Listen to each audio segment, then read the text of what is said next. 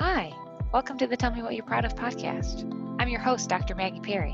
I'm a licensed psychologist with a doctorate degree in clinical psychology. I'm also the founder of the online group therapy platform, Huddle.care. I love helping people overcome anxiety, obsessive compulsive disorder, mood disorders, and stress. Please join us each week as we share real sessions with actual clients that reveal helpful techniques for effectively dealing with anxiety, OCD, mood disorders, and stress. We'll discuss what effective therapy looks like, sounds like, and feels like. We'll follow our guests as they overcome their biggest fears and find that despite their biological vulnerabilities, they can still live a rich, full, and meaningful life. My therapeutic approach is strengths-based and seeks to find and reinforce what clients do well to help them generalize those skills towards areas where they're stuck. My model for psychotherapy can be summed up as this: you tell me what you're proud of, and I'll help you become effective and happy across all areas of your life. Thanks for listening, and let's get the show started. Hi, this is Dr. Maggie Perry, and you're listening to Tell Me What You're Proud of. In this third interview with Sophie, we're talking about the first two interviews were her history and the beginning of what's going on for her and her OCD. In our third interview, I consulted with Dr. Reed Wilson, and he gave me some insight around what's happening for Sophie's case and some additional things that I could do to help her. And so Sophie got a chance to listen to the consultation that I had with Dr. Reed Wilson. And Sophie, why don't we just start there? Can you tell me kind of what reactions you had and what felt relevant to you?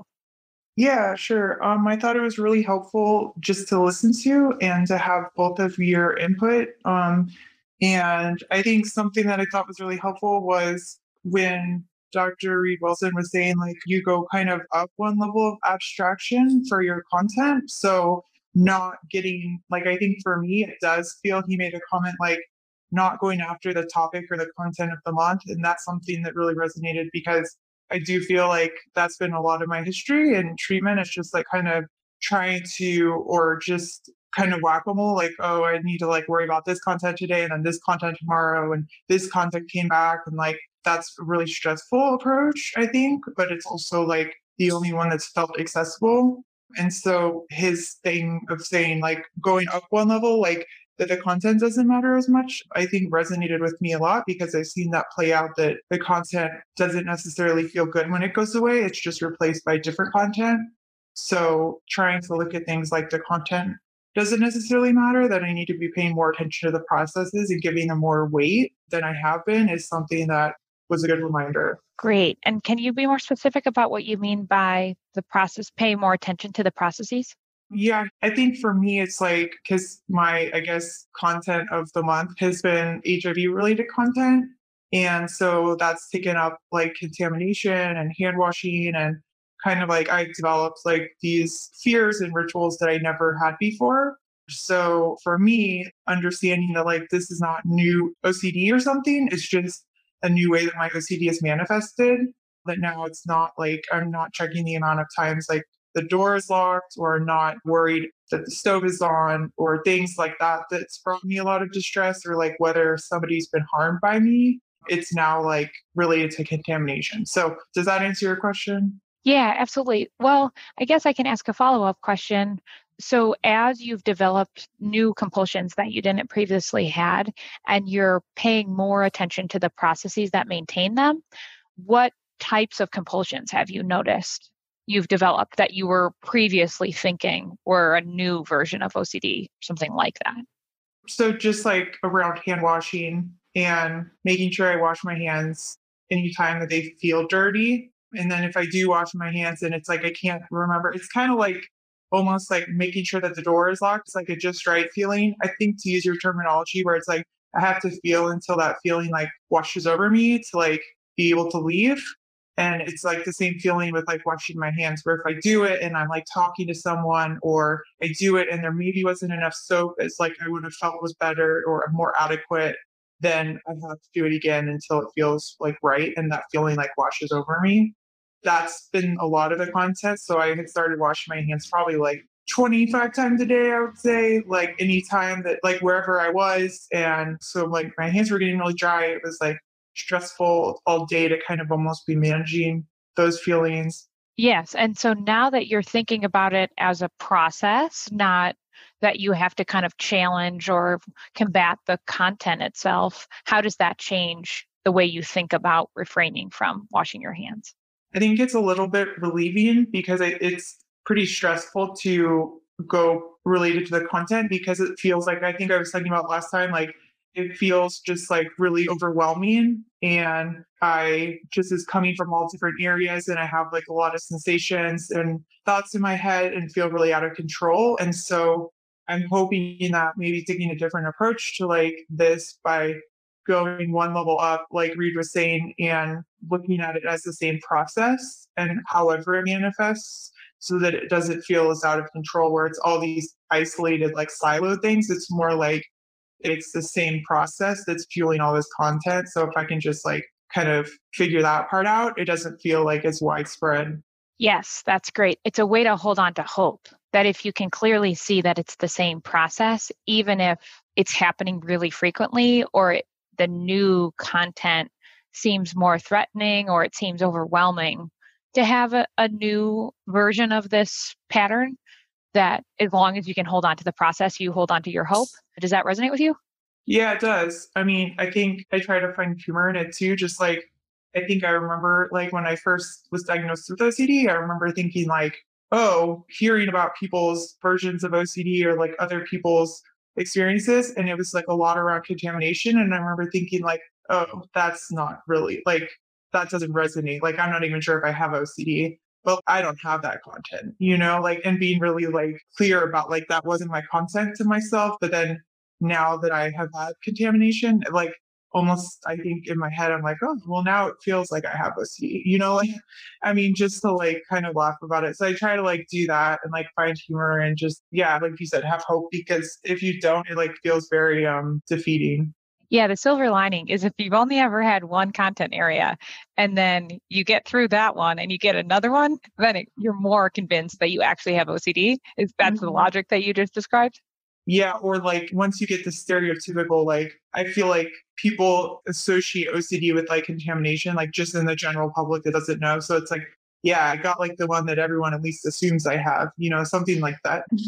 Yeah, and just for the listeners, Sophie has also gone a long time without having more stereotypic content areas and even stereotypic compulsions. A lot of your compulsions were mental. So part of your journey has also been just believing, like having compassion for yourself for the suffering you were experiencing and believing that it was actually OCD. Do you want to say more about that?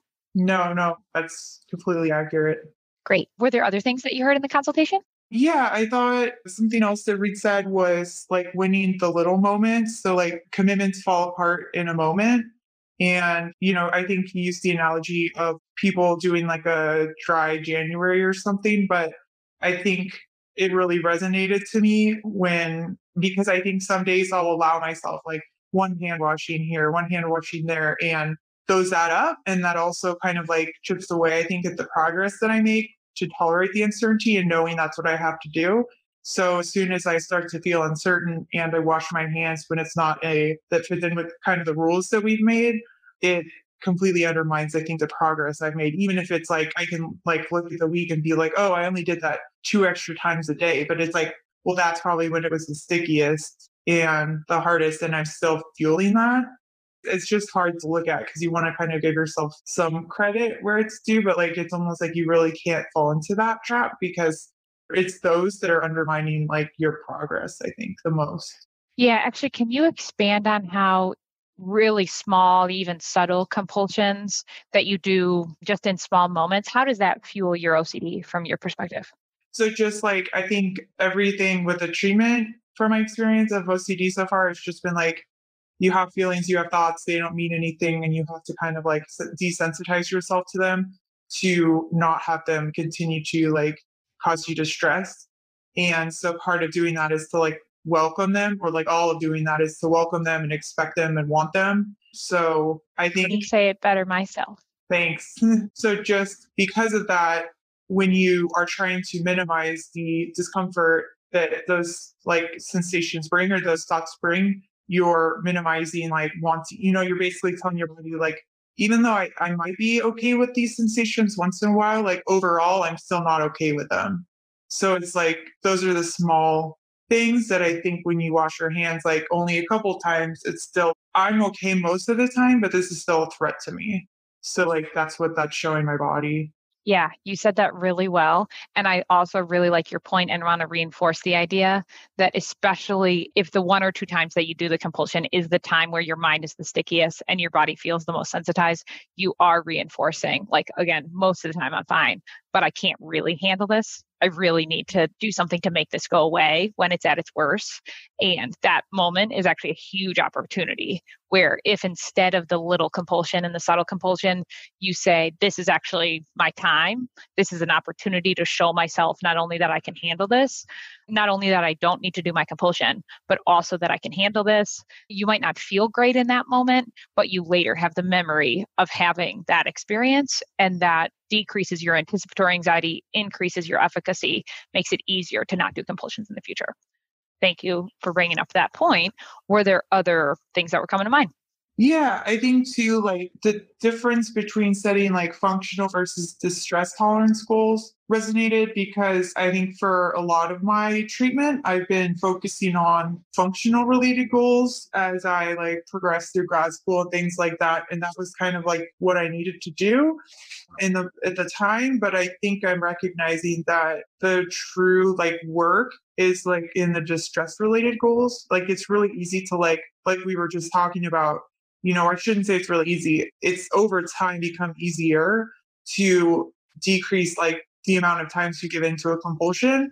But I think what's harder is when you are okay with how uncomfortable you feel and how urgent you feel and how like palpable the consequences of not doing something feel and still decide to like not give in to that because they're a little different, I think. Yeah, you're saying a lot. You said a lot just now. So let's elaborate on each point. So, first, when you're saying I kind of got used to setting functional goals, can you just be more specific about that? So like I will drive every day. Like I won't avoid driving because I need to get where I'm going, even though I have OCD content around that. Yeah, really well said. So basically, functional goals are, these are my priorities, obligations, and values in my life. And I'm going to set goals to ensure that I do all the things associated with the life that I want to live, regardless of how I'm feeling. But basically, however I get there, I'm still going to drive. Are there other functional goals that you've set over time that are worth talking about?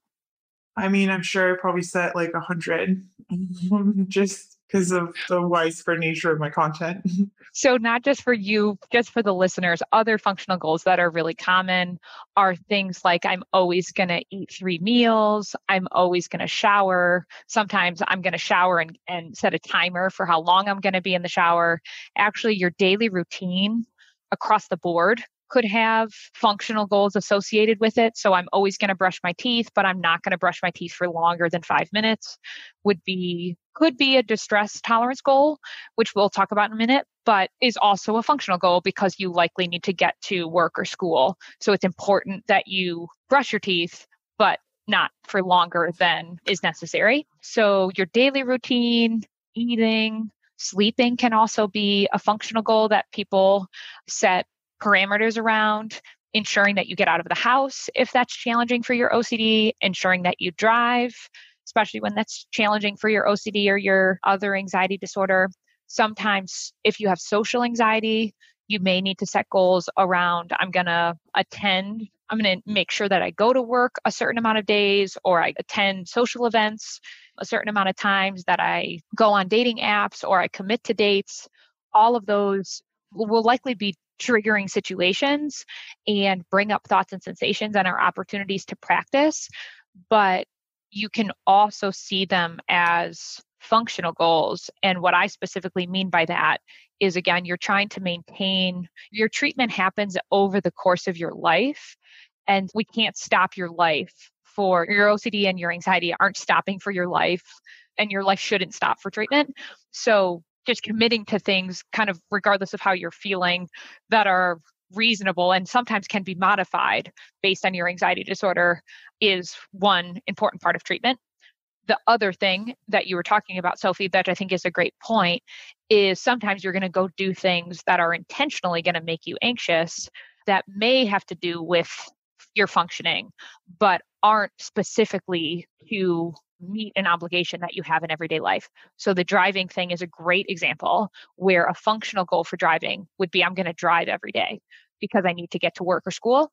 But the stress tolerance goal for driving would be I'm going to go down the road that I know triggers my OCD, or I'm going to take the highway because I know it triggers my panic sensations, et cetera, et cetera. So that's also driving, but the intention around that practice or that exposure is to get yourself anxious on purpose so that you can practice your skills and change your belief around whether or not you can handle it. And it's actually a different part of treatment. So with that in mind, Sophie, do you have thoughts that you want to elaborate on how that plays out for you? No, I think you did a good job of explaining it. So you're basically saying that you've set hundreds of functional goals over time. And I really appreciate that because I do think that sometimes people start treatment or any other major behavior change and they start it that they think like, this is the hardest thing that I can think of. I need to do it perfectly and it has to happen tomorrow. And for most people with most behavior change, that's not how things actually work. The best thing you can do is pick something that you can commit to and you can achieve and do it as quickly as you can. So something like I'm struggling with hand washing too often, I'm immediately going to set some rules around that are like actually achievable for me. And then I'm going to live by those rules and then see what I learned from it and renegotiate my goals based on the learning that I have from the next step that I set. That's a wonderful way to do it. And again, setting hundreds of goals is a fine way of going about behavior change. So actually, do you want to comment on that at all? Yeah, I think it takes a lot of like willpower to go from functional goals to like distress tolerance goals. I think it's like a human thing to like not want to do things that cause you distress. So it's like kind of non intuitive where you're like, why would I want to feel like I harmed someone? Or why would I want to feel like really bad for the rest of the day when I could not? Like I could do things that prevent me from feeling that way. So I think it took me a really long time to have that resonate, even though like it made sense like conceptually to understand like I'm going to compromise like how I feel the rest of the day because like maybe a year from now, like I'll feel better in these moments more often. I'm really happy to hear you say it like that. Can you say more about how you got to a place from conceptually understanding that that's how you needed to think, that's what you needed to believe, to actually living that way? I mean, I think it goes back to what Reed was saying with that one level of abstraction, because it feels like if you just are doing the things to get you through, like doing a small compulsion here or there based on whatever content you have that time, like you'll function, but it doesn't feel good. It's like your distress or like my distress was still relatively high. And it felt like I was always on the verge of having like a really bad episode of OCD, like, and I was having to manage it to prevent that would happen. Whereas, like, it took me long enough to recognize that that has to be worth it more. And that over time, if I don't constantly feel like I'm on the verge or like playing whack a mole to like manage everything, then I need to step outside of my comfort zone more and like be more willing to try like doing things differently, which like may cause me more distress in the interim. Yes, that was really well said. So, what are the implications of that on your life moving forward? They're still in progress. I think, Like everyone, every human is a work in progress. yeah, I think it's manifested in like me making rules, like not rules that are right or wrong or things like that, that would be more fueled by like my OCD, but just rules that I kind of like have made that like I can, like, it's almost like self respect almost, where it's like, I just need to follow them because I want to get better. And so it's like, I know if I break them, it's like the worst because it's like letting myself down. And so it's been pretty effective for me to make goals. And so, like, related to hand washing, I've like done it where I can only wash my hands like before I eat, after I go to the bathroom, and then when they're visibly soiled, which I learned is not subjective. What you mean by that? Well, I felt like that was like a little bit of a margin there for like wiggle room that like there might be something that's visibly dirty on my hands, so I'm gonna wash them. But you kind of put a stop to that and you were like only when they're like covered in something and you see it very clearly, that's not subjective. So, Yeah. Or I would say if someone else saw your hands and said there's Mhm. something on your hands, then that would be criteria. You're meeting the criteria that your hands are visibly soiled. Yeah, fair enough. So, anyways, those are the three situations when I'm kind of allow myself to wash my hands. And then others around there, I just can't, even if it feels really uncomfortable. So, there's been a lot of situations where it's like today my bike tire popped. So, I was like dealing with my bike and I'm like, my hands are a little bit dirty. Like, I can see it on there, but I wasn't around a sink and I stopped using hand sanitizer. That was like another goal I made. So, I just had to live with that uncertainty that maybe I had touched something that I didn't like being on my hands and that uncomfortable feeling. And yeah, I think that's kind of the switch that I've tried to make. Yeah, and well, tell me about what you've learned about yourself as you've tolerated. So there must be times where you're having intrusive thoughts that are telling you to go wash your hands, and then you're coming back on, I have rules around this. This is not a time that I wash my hands, no matter what my OCD says. And then your body feels anxious or feels uncertain. Like, what does it feel? Yeah, I mean, it feels terrible.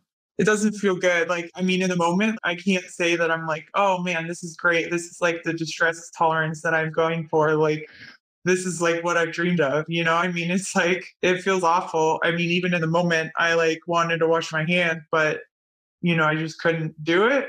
So, yeah, I mean, I try to like distract myself or like be more mindful. So, like, I'll talk to people around me or just like text someone, not about that, just about something else random.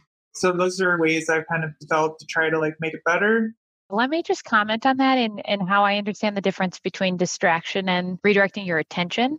So they can actually be the exact same behavior. So we're looking at, in terms of compulsions across the board and avoidances across the board, we're looking at the function of your behavior, not the behavior in and of itself, because so many times the same behavior is sometimes distraction and sometimes redirecting your attention. So texting is a great example, or going on Instagram or something like that is a great example of sometimes when you have a certain trigger and you don't want to be thinking or you don't want to be feeling what you're feeling, then going on social media or texting or something is distracting you from something that you don't want to be experiencing. And in the moment that you notice that you want to distract, it can actually be helpful to turn your attention back on the sensations and the thoughts that you don't want to turn your attention towards, because that will probably increase your distress in the moment, but it'll also help you observe and tolerate that distress more effectively and also develop the belief that you can tolerate that distress. So, comparatively, redirecting your attention is often occurring at a time where you really want to be thinking about what you're experiencing. Like your hands feel really gross or uncomfortable, and you kind of want to think about that or you want to notice that more often.